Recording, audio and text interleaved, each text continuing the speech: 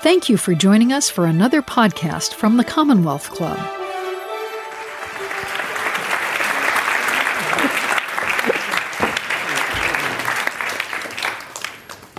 Thank you, and welcome everyone. We're going to officially start the meeting. Good evening and welcome to tonight's meeting of the Commonwealth Club.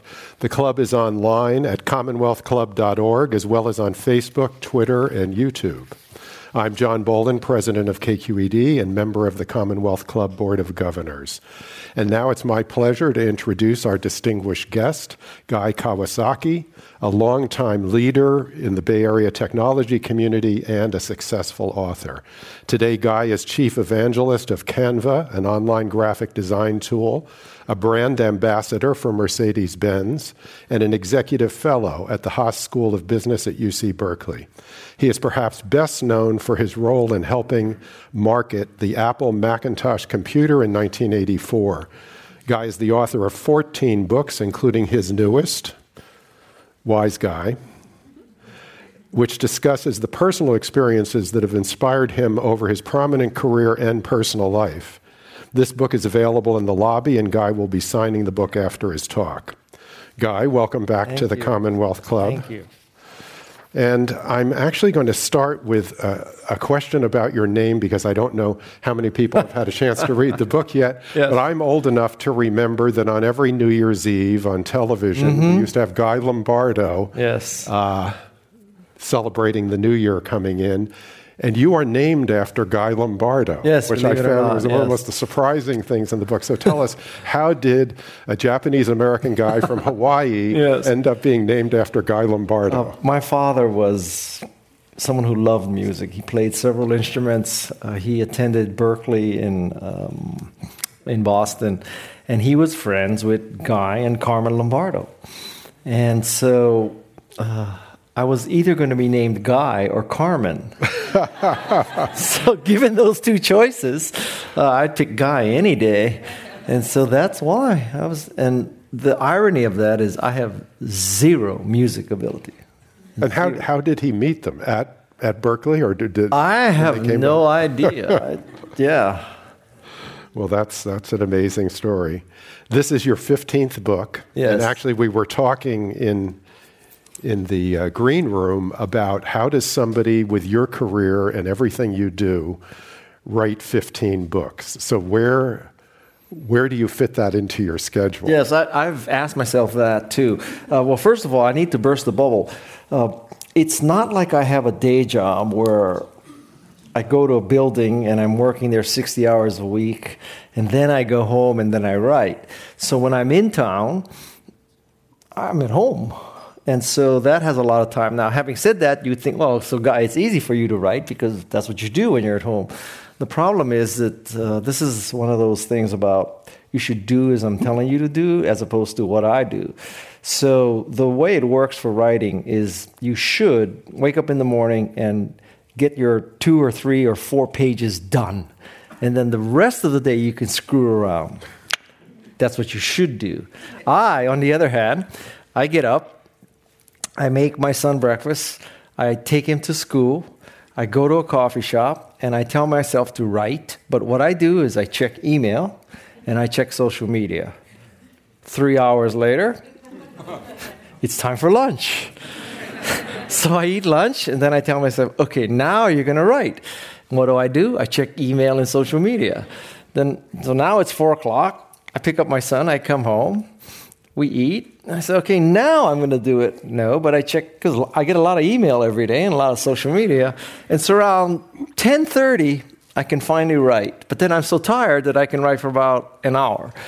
So that's truly what I do. So it takes a long time. It takes a long time. And for those of you who are aspiring writers, if you wait for that perfect day to write the book that's in you, and this perfect day would be when your kids have 4.0 GPAs, 1,600 SATs, and you're trying to weigh between Stanford and, I won't say Yale or USC, Stanford and Carnegie Mellon, and your house is clean and the dog hasn't pooped inside, and you're going to sit down on your windswept patio overlooking the ocean, and you're going to get out your Mont Blanc pen with its 18-karat nib fountain thing, and you're going to use parchment made by Tibetan monks, and you're going to craft your book. That day will never happen. I will tell you that I think about 25% of my books are written on United Airlines. And in fact, I would say that it's taken me longer to write books now because airlines have Wi-Fi. And you can do the email. Yeah. So if airlines didn't have Wi-Fi, I could spit out a lot more books. But now, guess what? I get on the airplane, what do? Email and social media. So I've actually bought some applications. One is called Freedom, that you can block sites. And the only way you can unblock the site is to reboot your computer. So you would list, Twitter and Facebook and Instagram and Pinterest and block them so that you cannot interrupt yourself, right? So it's a self-control mechanism. Well, if it were self-control, I wouldn't need it. So why this particular book at this time? Because we were talking that this is different. It's very personal. Yes, it's very filled personal. With personal stories. Why the 15th book in 2019 is Wise Guy? Well, it's a Venn diagram. Okay, so it's the intersection of three things. One is that I had something to say. A second is that I could convince the publisher to give me a royalty, a deal. And the third, that I really had an interest to do that. So I'm 64 years old, and so it's taken me this amount of time to accumulate this wisdom. And I'm in this window right now where I've accumulated the wisdom, but I'm not so old that I've forgotten the wisdom. So I had to thread the needle and write this now. And I was inspired by Chicken Soup for the Soul, which is a collection of people's stories with wisdom. The difference between my book and Chicken Soup for the Soul is Chicken Soup for the Soul is a lot of contributors. And this is all me. And at one time, I pitched my publisher on naming this book Miso Soup for the Soul. But they didn't go for that. So that's also you, and actually each nugget of wisdom is based on some personal experience you had or something that happened to you. And as I was going through the book, and as I said to Guy, reading it in one weekend, there's a lot in the book. And I wondered, have you been telling these stories and sharing these nuggets of wisdom your whole life? Or did you have to go back? Or did you keep a journal? Or how did you like I said, dredge up all I had to thread the needle of getting it down on paper before I forgot it. So I basically sat down, and I tell a lot of stories in my speeches, but these are like the best of. And then I had to fill it out because I didn't want the book to be, totally weighted towards business or totally weighted towards parenting or something like that. So I had to kind of balance it out. And I've had a very interesting life. Now, I don't want to give the impression that this is my memoir or autobiography in the sense of Nelson Mandela or, Michelle Obama even, because I haven't had that kind of life, right?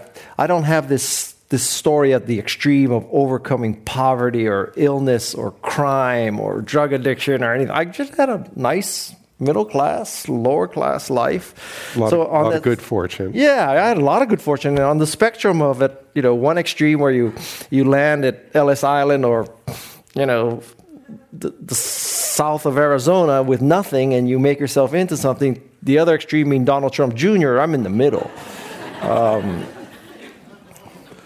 And the format seems pretty unique to me with the Shaka and the wisdom nuggets. Yeah. How did you decide to do that? Well, I'm into ease of use because of my Macintosh upbringing, and so I hate reading blog posts or books where I really have to dig for what is the author's main point. So my book is so blatant. So the way I do it is I tell the story, and at the end, I got this little shaka symbol, and I tell you, this is the wisdom from this story. I don't leave any question. And only stories that were shaka-able, i.e. had wisdom, got into the book. I have many other stories, but they have no wisdom attached to them. So those didn't make the cut. But any story with wisdom made the cut. And you mentioned Macintosh. Apple looms large in the professional life part of the book. You quit twice, and you turned down a third opportunity. Yeah, what's 250 million between friends? And you had a lot of interesting encounters with Steve Jobs, and you gained a lot of wisdom through the Apple experiences, obviously. Tell us why that, it just seems like a pivotal, incredibly important part of your life. Well, the Apple I mean, arguably without going to work for the Macintosh division, I would not be here. I wouldn't be dead. I just wouldn't be on this stage. I went to Stanford, and I picked the easiest major I could, which was at the time psychology. And I'm Asian American, obviously, and in the middle of the 70s and 80s, if you're Asian American, your parents want you to be a doctor, lawyer, or dentist. And I just didn't want to stick my hand in people's mouths or bodies, and so all that was left was law. So I went to law school to make my parents happy. I dropped out after 2 weeks because I just could not stand it.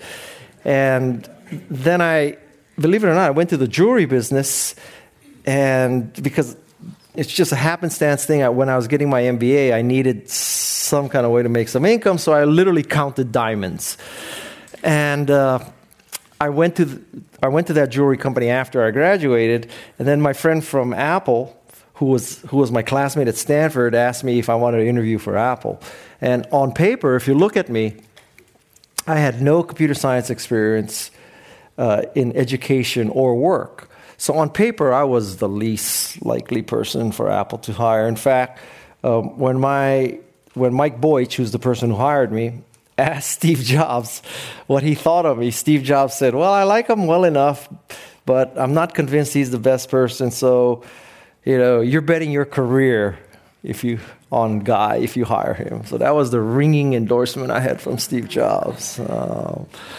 And what happened for me, I'm living proof that without the right educational background, without the right work experience, but I loved Macintosh. And so it was a religious feeling for me. It was the skies parted, angels started to sing when I first saw Macintosh. I was coming from, an Apple II world of 24 by 80 columns. If you wanted to make graphics, you use X's and O's. And then when you saw Mac Paint and you saw Mac Write with multiple fonts, WYSIWYG display, WYSIWYG printing, integration of text and graphics, it was religious. It was religious. And so that's what enabled me to succeed, because I was a zealot. I just fell in love with Macintosh. And so it kind of made a lot of sense. You ended up being an evangelist. Yeah, evangelism, for those of you who might not know Greek, evangelism comes from a Greek word meaning bringing the good news. So at the start of my career, I was bringing the good news of Macintosh, that Macintosh would make you more creative and productive.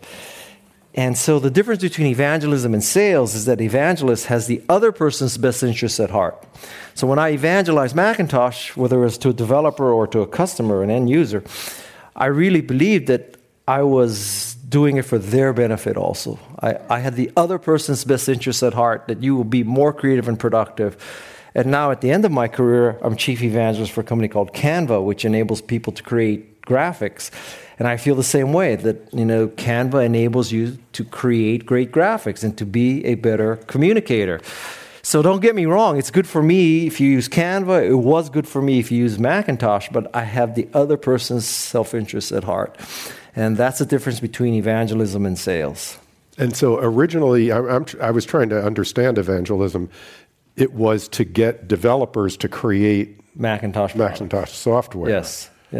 And then was it eventually directly to the customer, to the public? Yeah, back then, I became an avid supporter of Macintosh user groups. So Macintosh user groups were collections of people who loved Macintosh, also outside of the company. And they would provide support, they would provide enthusiasm, they would provide camaraderie in a world dominated by IBM and Windows. And so we kind of banded together, if you will. So that's when I started interacting with the end user. But yes, my initial job was convince developers to write software for a computer that didn't really have an install base, didn't have the right tools to write software. It came from this flaky company out of Cupertino. So that's what I did. But it was good news. It was good news. And you were part of the original evangelist team. In other words, yeah, tech evangelist. Well, Jesus was before me, right, but yes. There were and the other apostles. There was a 2,000-year gap there. So Mike Boych was the first evangelist. I was the second one. And a guy named Alan Rossman was the third one. And basically, Boych started it. I took the credit, and Alan did the work. If you want to properly segregate it.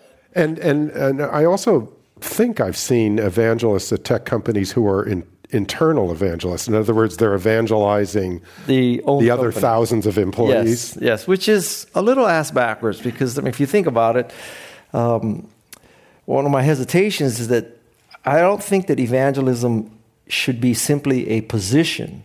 It should be a state of mind.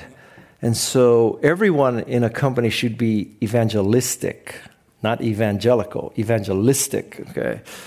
So, in a company like Canva or a company like Lyft, everybody should believe that, we're changing the world of transportation. You don't have to own a car anymore, something like that.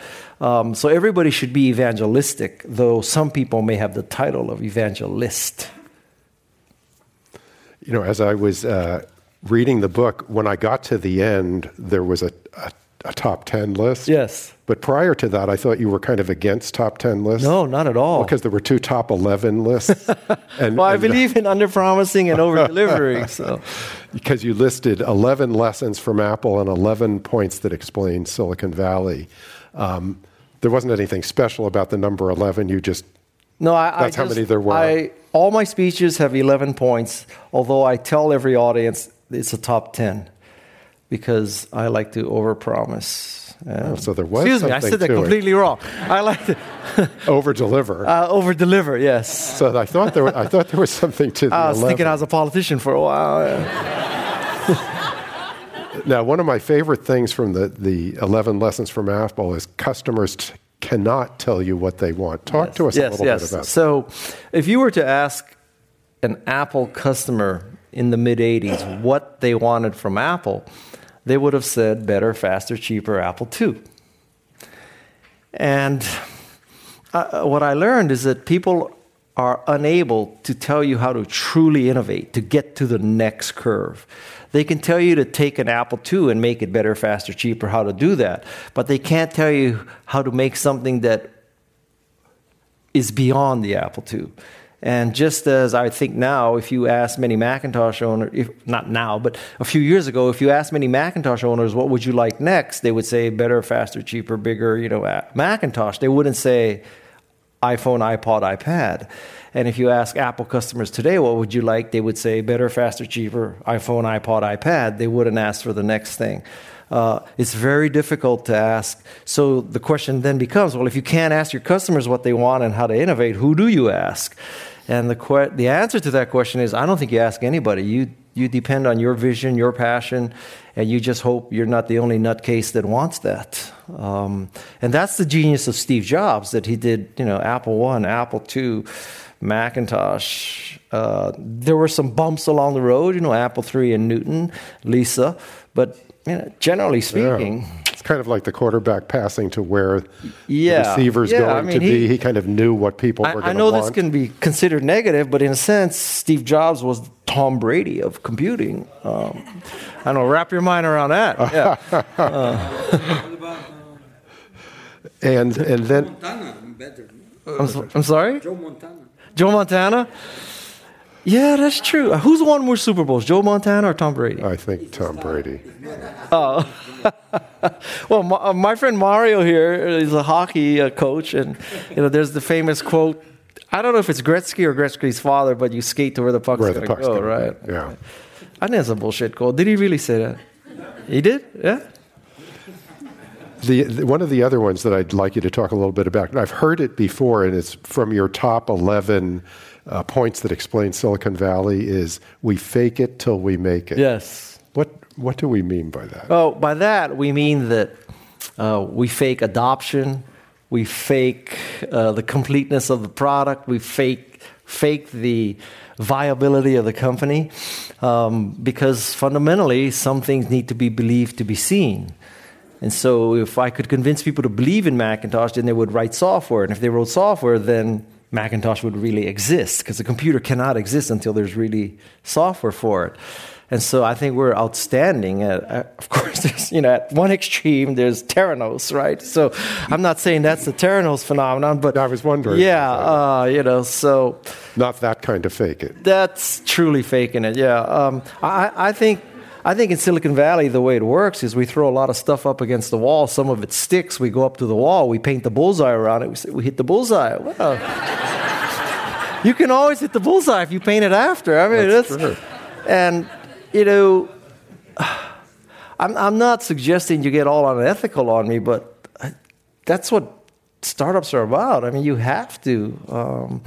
In the book, I tell the story of Peat Marwick. So Peat Marwick is the accounting firm.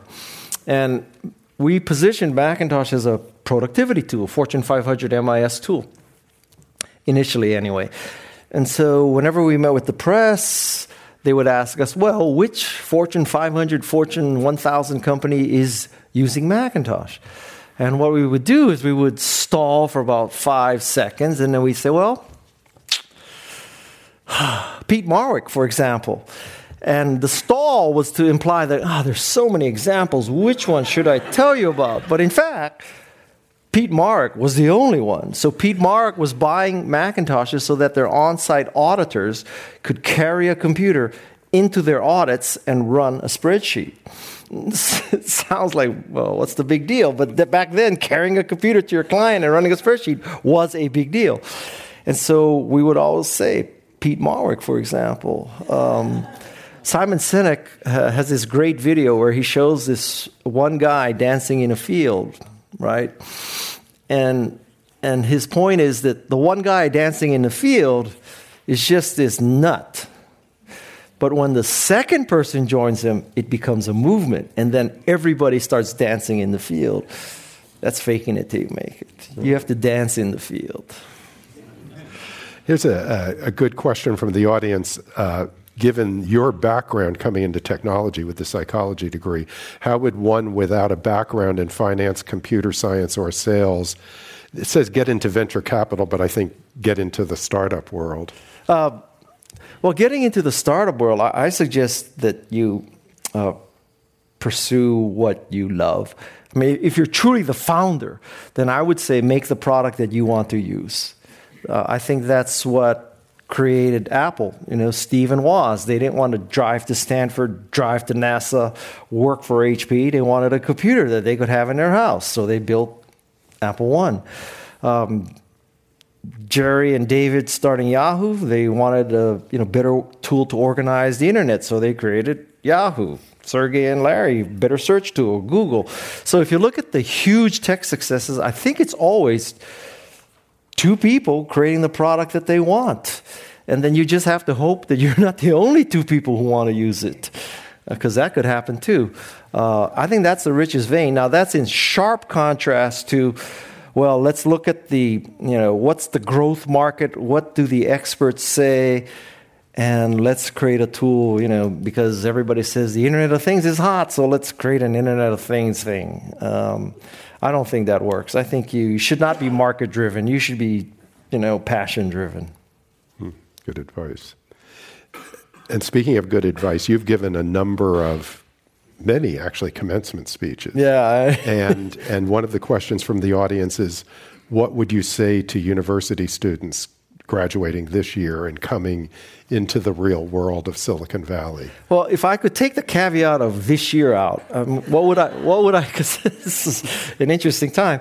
I would say that I think that the senior in college worries and tries to optimize that second job much too much. They're thinking that they have to find this perfect job because it's going to make their career or ruin their career. And I would make the case that well, first of all, you won't even remember what your first job is, so it doesn't matter. But I think that there's almost no downside. So let's take the extreme. So, you really thread the needle and you just pick the next Google. And so you graduate from college, you go to work for the next Google, I don't know, assistant product manager, quality control tester, whatever it is. And you get on that tsunami and 5 years later, you're worth $50 million, right? So now you think, man, I really just threaded the needle. The other extreme is you go to work for Theranos, and oh my God, your CEO is arrested, the thing doesn't work, Walgreens is suing you, and what? Oh my God, you ruined your career. Your LinkedIn profile says a leading medical device company in Silicon Valley. You don't want to use the T word. I would make the case that in the first case, when you pick the next Google in 25, you're going to be an insufferable orifice for the rest of your life. On the other hand, if you go work for Theranos and you see the lies and you see what money drives people to do, and you see that all these smart people on the board of directors, visionaries, famous people, just how could they be so stupid? How do they look the other way? So you can see how smart people can do stupid things, and you can see how people can lie and cheat and, all smoke the same dope. And that might be the more instructive experience, to go work for something that crashes. At those two extremes, I would just tell you that I don't think you should need to worry so much. That fundamentally, if you really want to boil down professions, you either have to be able to make something or sell something. And if you can do either of those two things, you're good to go. So figure out what you can make or sell. And I guess Jobs did both. I don't know about the make part. The beauty of Apple, in my humble opinion, is that there was one person who could make it, Woz, the ultimate engineer, and someone who could sell it, Steve, the ultimate salesperson. And that's why it succeeded. If you have two engineers, there's nobody to sell it. And if you have two salespeople, there's nothing to sell. So you need one of each. That's the critical mass for a startup. There's a lot of good questions coming from the audience. Is there a need for cultural change in the Valley? And is the current model a role model for future startups? I think nostalgia is overrated, frankly. I get this all the time that, whenever every generation looks back and says, wow, my generation, we really worked hard. We were honest and hardworking and diligent and all that kind of stuff. But your generation, skinny jeans, Herschel backpacks, avocado toast, you're all bullshit artists. You don't work hard like we did. And every generation says that. And so, probably, to use a slightly different metaphor, when Gutenberg invented the printing press, probably all the people in religion said, this is the end of the world. People won't come to church anymore. They could get a Bible because it's printed. What a horrible thing. This is the end of civilization, the printing press. And then, along comes desktop publishing, and then along comes blogging, and then every generation says, oh my God, desktop publishing, anybody could print a book now. This is the end of civilization. To use another metaphor, I think it's like music. So my father would look at, I listened to Blood, Sweat, and Tears and Crosby, Stills, Nash & Young, and he would say, what? This isn't music. This is trash, right? And the Beatles, this is like crazy people jumping around like maniacs on Ed Sullivan Show. What kind of junk is that? You should listen to Guy and Carmen Lombardo, right? And so right now, we're saying, like with rappers and stuff, and there's nothing but profanity. There's no music and whatever. But mark my words, okay? Someday, people in this audience, they'll be saying to their children, where are the talented musicians like my generation? Like Justin Bieber, that guy had talent. You mark my words. Think of this. Obviously he has some pedophile issues now, but, prior to this year, many people said, look at the great musicians like Michael Jackson. Well, when Michael Jackson was first coming out, I don't think any of our parents said, wow, this is thrilling. So I think every generation says that now. So Mark Zuckerberg is the bad guy and, all this privacy stuff. But there are a lot of people who thought that AOL sucked and would be the end of the universe, and MySpace and CompuServe. So every generation says that. Just chill out, man. You are listening to the Commonwealth Club of California. Hear thousands of our podcasts on iTunes, Google Play, and Stitcher. And when you're in the Bay Area, please join us live for one of our 500 programs each year. You can find us online at commonwealthclub.org. Now, back to our program. Going back to something I thought was interesting in the book is you're growing up in Hawaii. Yes.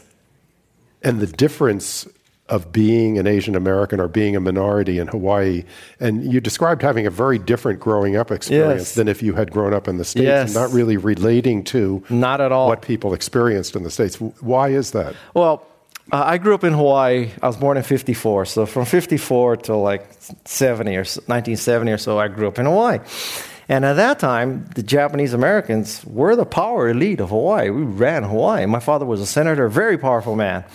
And so I come to Stanford. I get off of Western Airlines, airplane. I get in a van. I go to Stanford campus.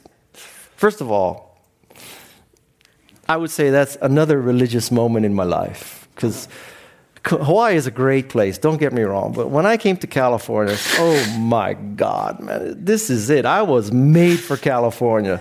I mean, there's like Porsches and Ferraris everywhere. There's beautiful blonde girls. I mean, this is it. I was made for Hawaii. I was made for California. And so, it was an eye-opening experience. That's what it was like for me. And those were the days. And so that was also a pivotal experience. Oh, yeah. It was. Talk about the decision to go to Stanford and your father. Well, yeah, so I got into Stanford and Occidental. I could have been president, who knows, right? So went to Stanford, Occidental, and University of Hawaii, and I could have played football at Occidental. I loved football. And I wanted to go to Occidental. My father basically said, if I want to pay tuition, you are either going to Stanford, the best school you got into, or the University of Hawaii for free. You are not going to pick a school based on where you play football. So my father forced me to go to Stanford, which is kind of bizarre. Like parents now are paying $2 million to get their kids into Stanford. I was going to go to Occidental. So, and that was a pivotal thing. So Steve Jobs and Apple was pivotal. That was pivotal. It was, I just have the greatest memories of Stanford. And I'll tell you know how when you write a book like this, or any book, there's the great temptation to reinvent history. So, I always wanted to improve people's lives. I wanted to improve people's lives by helping make people more creative and productive with computers and, that kind of thing. And it's like Sandra Bullock in the beauty contest movie, where you have to go up, talk about world peace. And so, but I will tell you, I'll fall on my sword here. One of the lessons in the book is don't worry about what motivates you to study and to work hard, as long as something motivates you to study and work hard. So yes, it could be a desire to dent the universe, change the world, increase people's productivity and creativity. But I will be honest with you, I did not care about changing the world. I just wanted to change the car. Because when I was a kid, somebody gave me a ride in a Porsche 911. And then when I was at Stanford, Mike Boych came from a very wealthy family out of Phoenix, Arizona.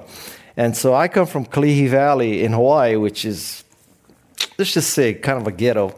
And so I go to Stanford, and one weekend or one Thanksgiving, he takes me home to his house. And his house, the backyard of his house was the Arizona Biltmore golf course. And that warped my mind. I mean, and then his father drove a Rolls Royce and his mother drove a Ferrari Daytona. And so one night we went to dinner at the Biltmore, and she asked me to drive her home in her Ferrari. And let me tell you something, that changed my life, because I decided I was going to be able to buy a car like that. And so that was a fantastic motivational thing for me. So now, Mercedes-Benz brand ambassador, I'm one of the few people in the world who gets paid to drive a Mercedes besides a Formula One racer. It's a thankless job, but somebody has to do this. And so now, contrary to the legalities of doing what I do, and before I was a Mercedes-Benz brand ambassador, a lot of car manufacturers used to send me all kinds of cars. And I would take all my kids' friends out in the car, and I would even let some of them drive them, which is really contrary to the document I signed. Right. and it's because I want them, maybe 20 years from now, they're going to say, once, man, my friend's father was Guy Kawasaki, and he had an Audi R8 once, and he let me drive it, and that R8 changed my life, and I studied hard, and I worked hard, and now I'm successful because Guy let me drive his Audi R8 or his Mercedes-Benz AMG GT or something. So I'm doing it for the betterment of society. Unselfish guy that I am, yeah. So cars and sports also have been with you from day one. Yeah, Mario can attest that at 48, I took up hockey. So what happened? And you're 65 now. Are you still playing hockey? No, okay. Well, I could, but I'll tell you the whole story. So at 48, I go to a San Jose Sharks game. And I'm from Hawaii, so there's not a lot of skating in my background. Not a lot of pond hockey in Hawaii. And so we go to this Sharks game, and my kids are 8 and 10, 2 boys. And they see hockey. And I'll tell you something, hockey is the greatest sport because, like American football, there's about 6 minutes of action and about 4 hours of timeouts and advertising and all that, right? And then soccer, like everybody's just, you fall on the ground, you writhe around like you've been murdered, and then 30 seconds later, you're playing again, right? So it's like total BS sport. But hockey has, there's math, there's physics, there's contact. The ball never goes out of bounds because the puck hits, and so it's like ballet and war combined. It is just a most beautiful sport. And so my kids saw the Sharks game with the action and the constant hitting and all that. And they tell my wife and I, we want to try hockey. Okay, we're Silicon Valley parents. We would never deprive our children of anything they ask for, short of going to USC. So my wife says, all right, you want to try hockey? We try hockey. So we find out that Mario has this hockey class in San Mateo. And then my wife says, Guy, I don't want you to be like a typical Silicon Valley father.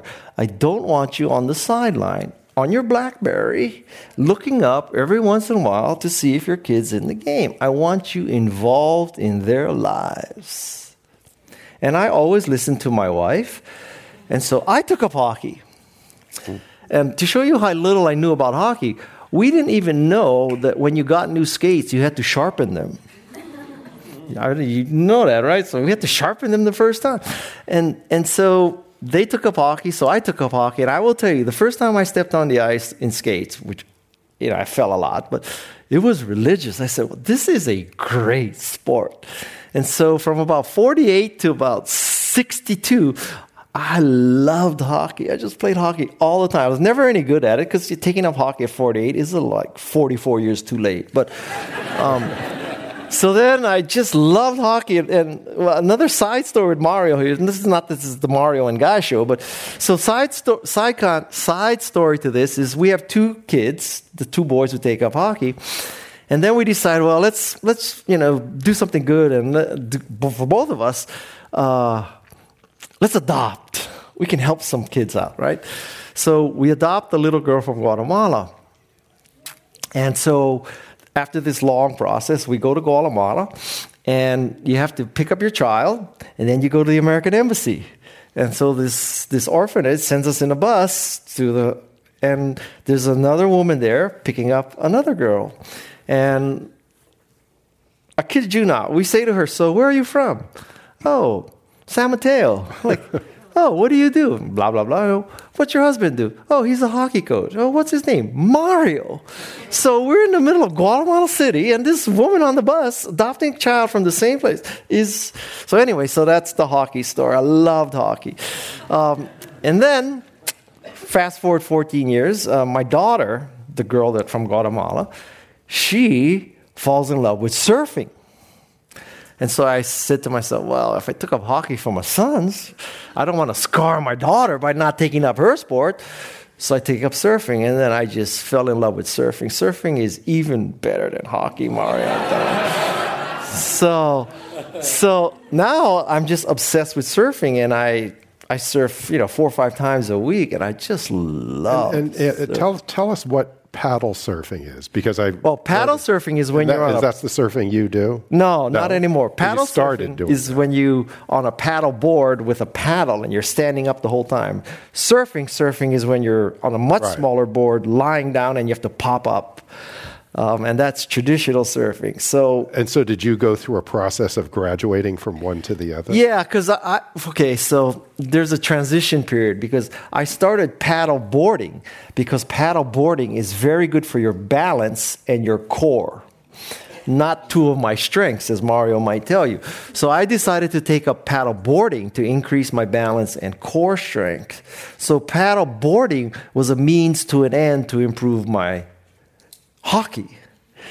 But then I was constantly humiliated by my daughter's surfing coach. Like, why was I such a kook? Paddleboarding, I should do what real men do, which is surf. And so that's why I had to take up surfing. And then I am just obsessed with surfing. And how many of you surf in this room? God, like a bunch of losers in this room. So you have to take up surfing. Do not wait till you're 62 to start surfing. It isn't easy at that point. But you can start at 62. Obviously, now to finish the story, the theme, so there's some wisdom here. So one wisdom is, I think many Silicon Valley parents, but maybe in general parents, they often try to get their kids to take up what they took up, right? So Mario would get his daughter to take up hockey, and, programmer would get his daughter to take up programming, and, et cetera, et cetera. I have the opposite theory. My theory is I take up whatever my kids take up, because that way I don't have to force them, because they're not taking up what dad does. I'm taking up what they do. So it's a lot smoother that way. Having said that, my second oldest son has taken up wingsuiting. And that is what? And that is where I draw the line, because I want to look good at my funeral. So, no wing. Tell us what wingsuiting is. Wingsuiting is when you're like a flying squirrel. It's not skydiving. Skydiving, you jump out of the plane, pull the thing, Wingsuiting is when you're flying along and then eventually you pull a chute, but it's very, very risky. Although he said it's not, but it is risky if you start trying to fly through rock formations and stuff. But if you just jump out of a plane in a wingsuit, it's safe. I hope that's what he told his mother, anyways. So this is an interesting question from the audience, and I know from the book that you have dealt with this. Though you wouldn't think it. Mental health. How have you dealt with self-doubt during your career? To tell you the truth, that I am not a very introspective, cerebral kind of person. I basically fall in love and act. So I fall in love with Macintosh, and I decide I'm going to go work for Apple. And I fall in love with surfing, and I surf. And I fall in love with hockey, and I hockey. And I fall in love with these software products, and I quit Apple to start a software company. I am not the kind of person who sits around, cross-legged, planning the next 10 years. Yeah, just worrying about my existential existence. I just do. I'm just a doer. So I'm just an insipid kind of guy that is action-oriented. I don't have that. I'm sorry. Good advice. That's good advice.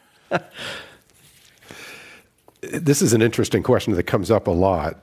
How do you create Silicon Valley somewhere else? Well, first of all, you should aim higher. I think that the goal should never be to create Silicon Valley somewhere else. I mean, that is Me Tooism, not in the sexual harassment sense, but in the sense of you should aim higher, that you should seek your own level, your own unique value in the world. Having said that, I think what a lot of people do is, there are a lot of companies, there are a lot of regions that send people to visit Silicon Valley, and they want to learn how to recreate Silicon Valley, right? So they go to Google and they say, well, everybody's playing sand volleyball, and there's sushi and Thai food and barbecue, and then there's massage therapists, and there's free oil changes, and the dentist comes in a van, and all this. So we got to go buy foosball tables and ping pong tables, and then we can be like Google. And then they go to Facebook, say, oh, Facebook, they have wood shop and they have T-shirt printing. We have to add that too. And then they look at Steve Jobs and say, well, Steve Jobs, he wears, Levi's 501s, and he had New Balance running shoes, and he has a black mock turtleneck, and he buys Mercedes, but he never licenses them because he thought that, adding a license plate to a Mercedes reduced the aesthetic value of the car, so he would always trade cars before you had to register them. And he drives in the carpool lane by himself, and he parks in the handicapped slot. And so they look at all these kind of things, and they cannot separate causation from correlation. So, they go back, and they buy foosball tables and ping pong, and they give free food, and they, wear black mock turtlenecks, and they're just losers in black mock turtlenecks with more food and foosball tables. So I think the core value of Silicon Valley, and the reason why it exists, and where I would put my money to put all the, where would I put the momentum or the effort, is education. I would say that the key to Silicon Valley is the engineering school of Stanford. Okay, throw in Berkeley, throw whatever, but I'm saying it's because of engineers. So you start with engineers. Engineers have good ideas. They want to start companies, and then everything else follows. Venture capital follows. All the pimps follow after that, okay? But the core is engineers. So if you want to have a successful tech region, it is your school. It is the engineering school of your universities. And I think that is the key. But many people, they think, well, like some of the ridiculousness is we should encourage tech companies to have call centers. Because if you have a call center, then we can say Apple has a call center in, God knows where, and that will spur innovation. Well, a call center is a call center. I mean, people call up and say, how come I can't buy iTunes right now, right? I mean, and if you take an extreme example, so, let's give Foxconn $3 billion so they come build flat panel TVs in Wisconsin. Yeah, and then all those people working on the lines making flat panel TVs, they're going to create a technical hub in Wisconsin. Yeah, right. So if they had taken that $3 billion and endowed the engineering school of the University of Wisconsin or whatever, I mean, that would be a much better way. It wouldn't cost them $3 billion. So I think the key is education. The second most important thing, believe it or not, I think is immigration. That it's just, you need hungry, bright, maybe even desperate people. Right, so like my generation, I'm third generation Japanese American, right? I kind of lost my edge. My kids, you think my kids are like desperate and they're like because I've given them a lot, right? So I think you need first and second generation immigrants who. They come to America and like, oh my God, there's like, we don't have to play bribes and there's laws here and you can get web access and, all this great stuff. And so if you look at the great companies from Silicon Valley, it's Indian, it's Syrian, it's Russian, it's all that. It's not people who came across on the Mayflower 3 generations ago and, endowed chairs at Dartmouth and Yale. It's people who 2 generations ago, they were flying out of helicopters in South Vietnam, the last helicopter out of the American embassy. And then, somehow they get on a Navy ship. The Navy ship stops in San Diego, dumps them off in, Bakersfield. And now they're working in Bakersfield, running a 7-Eleven. And the parents who are South Vietnamese, now they're running a 7-Eleven in Bakersfield. They're saving all their money so their kids go to, Bakersfield State. And then they fall in love with engineering. They create the next great company. Man, that's the path. So this concept that, can I get political for a second? Yeah. This concept that we should close the borders and not encourage immigration is just ass backwards. And why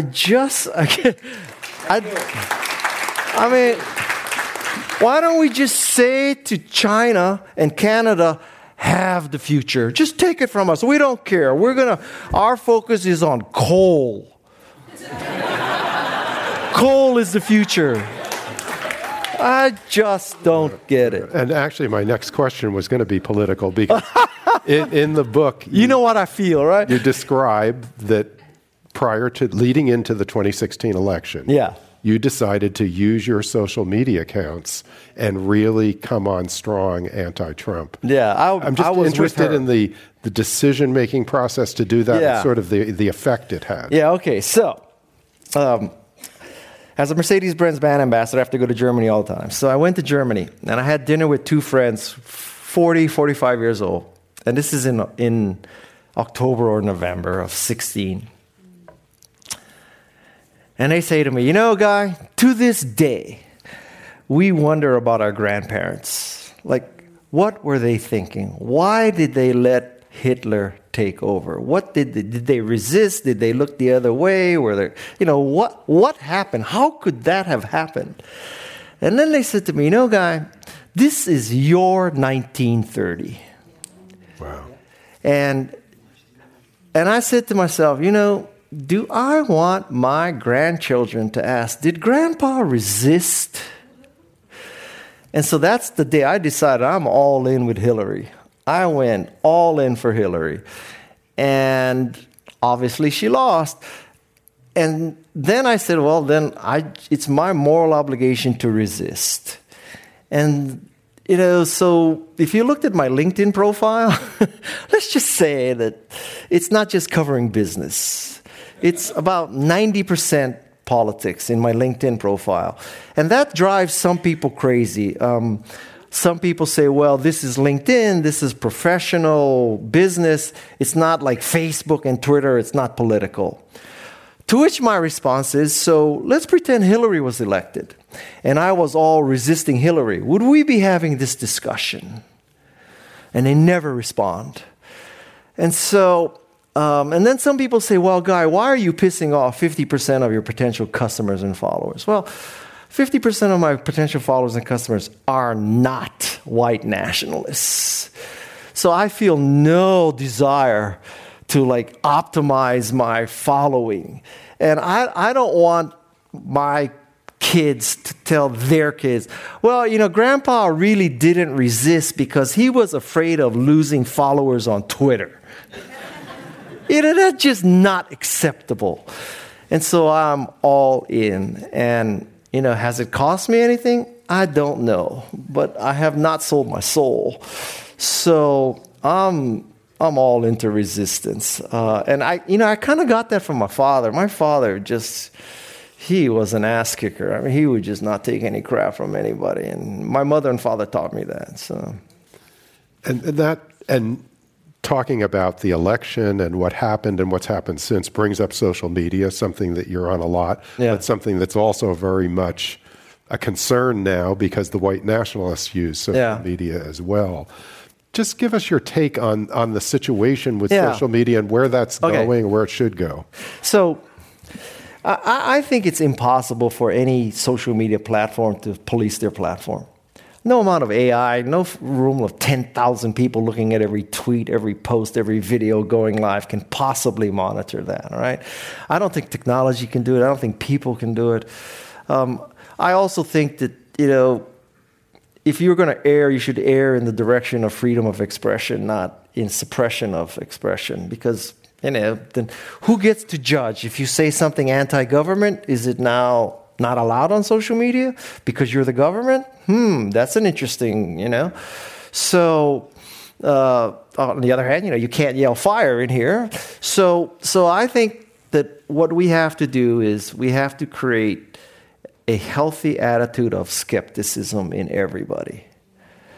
That whenever you read something, whether it's in Breitbart, Fox, New York Times, Washington Post, or USA Today, you should be skeptical about it. You should be skeptical of every tweet, every Instagram post, everything. I'm certainly not saying you should believe them all, but I'm also saying you should not disbelieve them all, but you should at least be skeptical.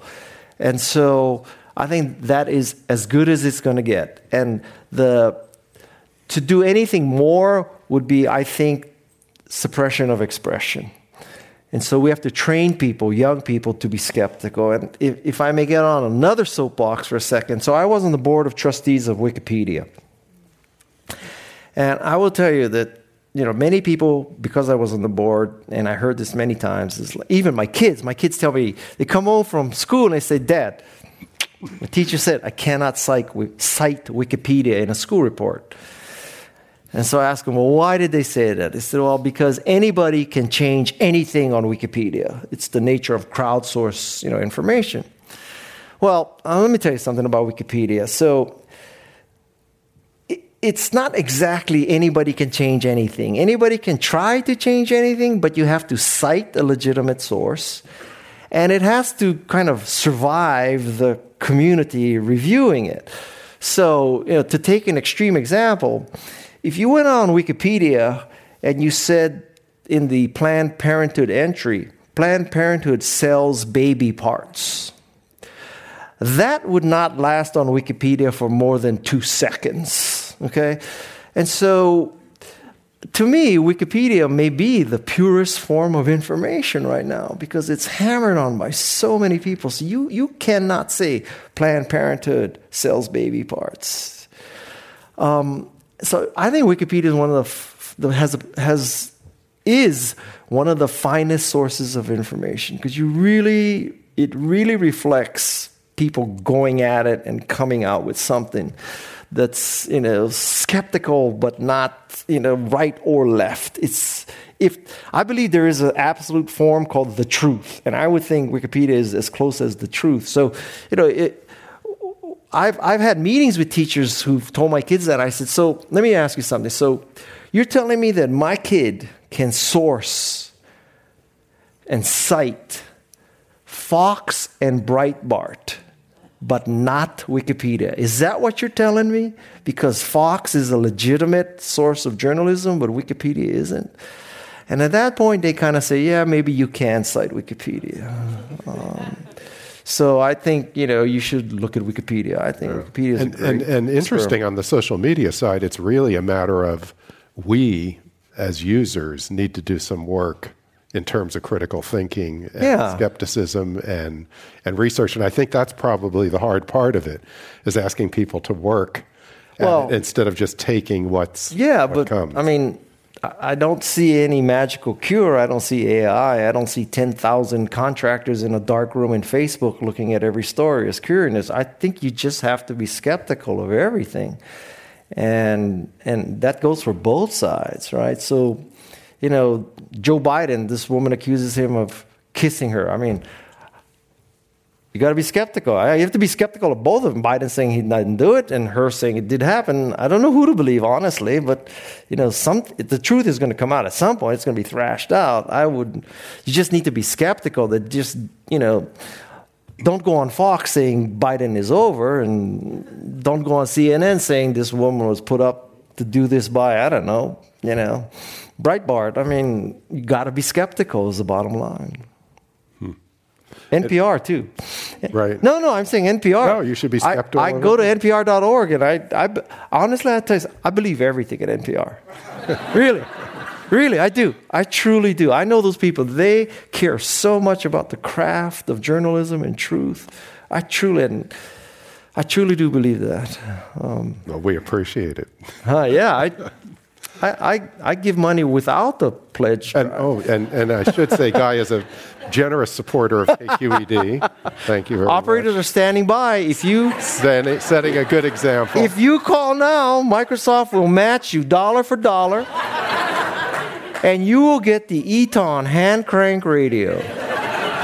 This is a $50 value, and in the event that North Korea launches a missile, our hand crank radio will still work. So you can tell this is a faithful operators listener, are standing by. even during pledge Don't drives. let that matching pledge get wasted.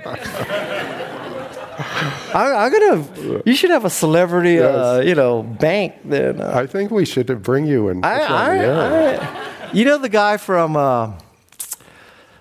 Wait, Don't Tell Me. He does Peter an Sagan. incredible.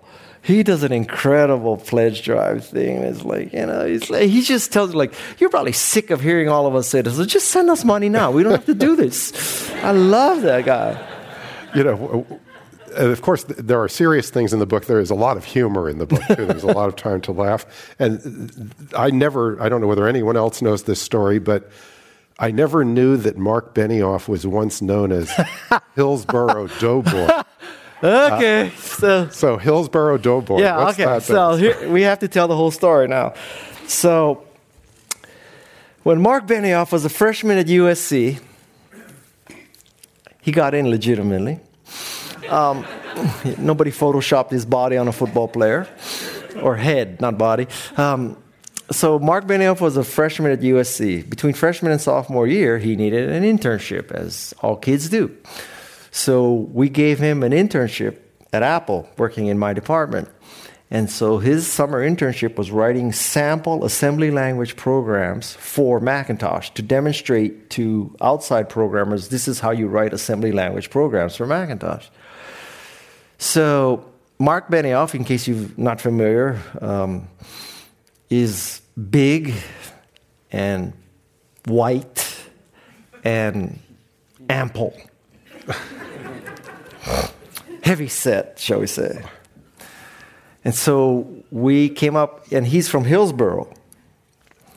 And so behind his back, we used to call him the Hillsborough Doughboy, after the Pillsbury Doughboy.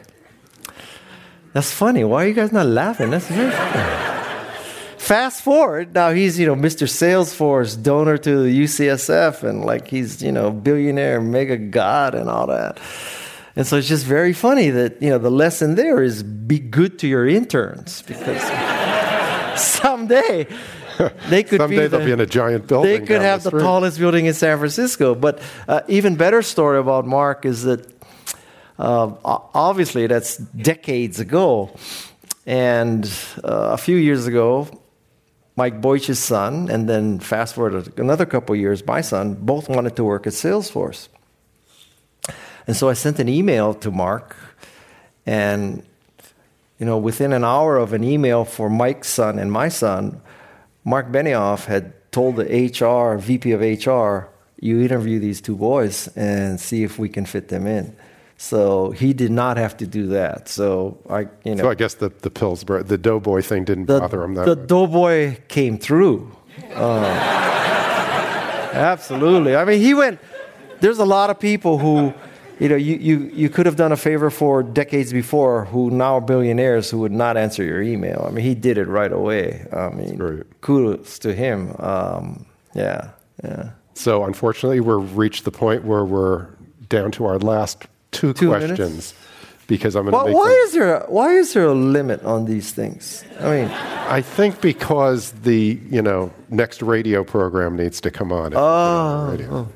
Can't we have the outtake version that goes an hour and a half or something? Actually, all these people, they came all this way. Actually, this will be reduced down from this, but there's editing, You don't want to lose any Trump supporters as donors, do you? No, that'll stay in. Do we have any? So some neat questions. What's your favorite surfboard? My favorite surfboard? From the audience. I have developed a relationship with Bob Pearson of Pearson Aero. And if you're into surfing, Pearson Aero it's the Mercedes of surfboards. And he's become a very good friend. And I will tell you that, you heard about my Ferrari and Porsche story, right? So I love cars. But now, this is a kind of a 1% problem. As a Mercedes-Benz brand ambassador, I cannot drive anything else contractually. So I can't go out and buy a Porsche or a Ferrari or anything like that. So now, and on the other hand, you can get any Mercedes you want. So now it's like I'm in a relationship, long-term relationship that requires fidelity. So now I don't go out and buy cars. But I will tell you that, a custom surfboard is about $1,500 or so. And I get as much of a rush buying and designing and getting a custom surfboard as a car. It's just the endorphins kick in, and it is just a magnificent experience to custom order a surfboard and have it delivered. It's pornographic. I mean, it's just... So last question, what are you thinking about for book 16? Okay, so book 16, first of all, I've said 15 times there will be no other next book, right? Because I like to write about things that I know. So the two questions are actually related. How many of you are familiar with an author named John McPhee? So John McPhee writes books that he does a very deep dive into a narrow subject. So deep dive about Bill Bradley as a basketball player, deep dive about oranges, the fruit, deep dive about someone who is in New Hampshire who builds birch bark canoes. And I love John McPhee because of his deep dive in these subjects that are I don't care about canoes, but I loved reading about how this guy makes birch bark canoes. So I want to write a book like John McPhee where I embed myself with Bob Pearson of Pearson Aero, and I find out how he shapes a surfboard, just like John McPhee figured out how the guy made birch bark canoes. The problem with this book is that there may be only 5 people in the world who care about, surfboard shaping. So that's 5 copies if I get them all. But that's... We think you'll make it fascinating. But at this point, on the 15th book, at some level, 64 years old, 2/3 of my life is over. I can do whatever the hell I want. If I want to write a book about surfboards, right. Yes. Go for it. Our thanks to Guy Kawasaki for joining us tonight. Is it gavel time? It's gavel time. We also thank our audiences here and on radio, television, on the internet. I'm John Boland, and now this meeting of the Commonwealth Club, the place where you're in the know, is adjourned. Thank you to Guy. Thank you.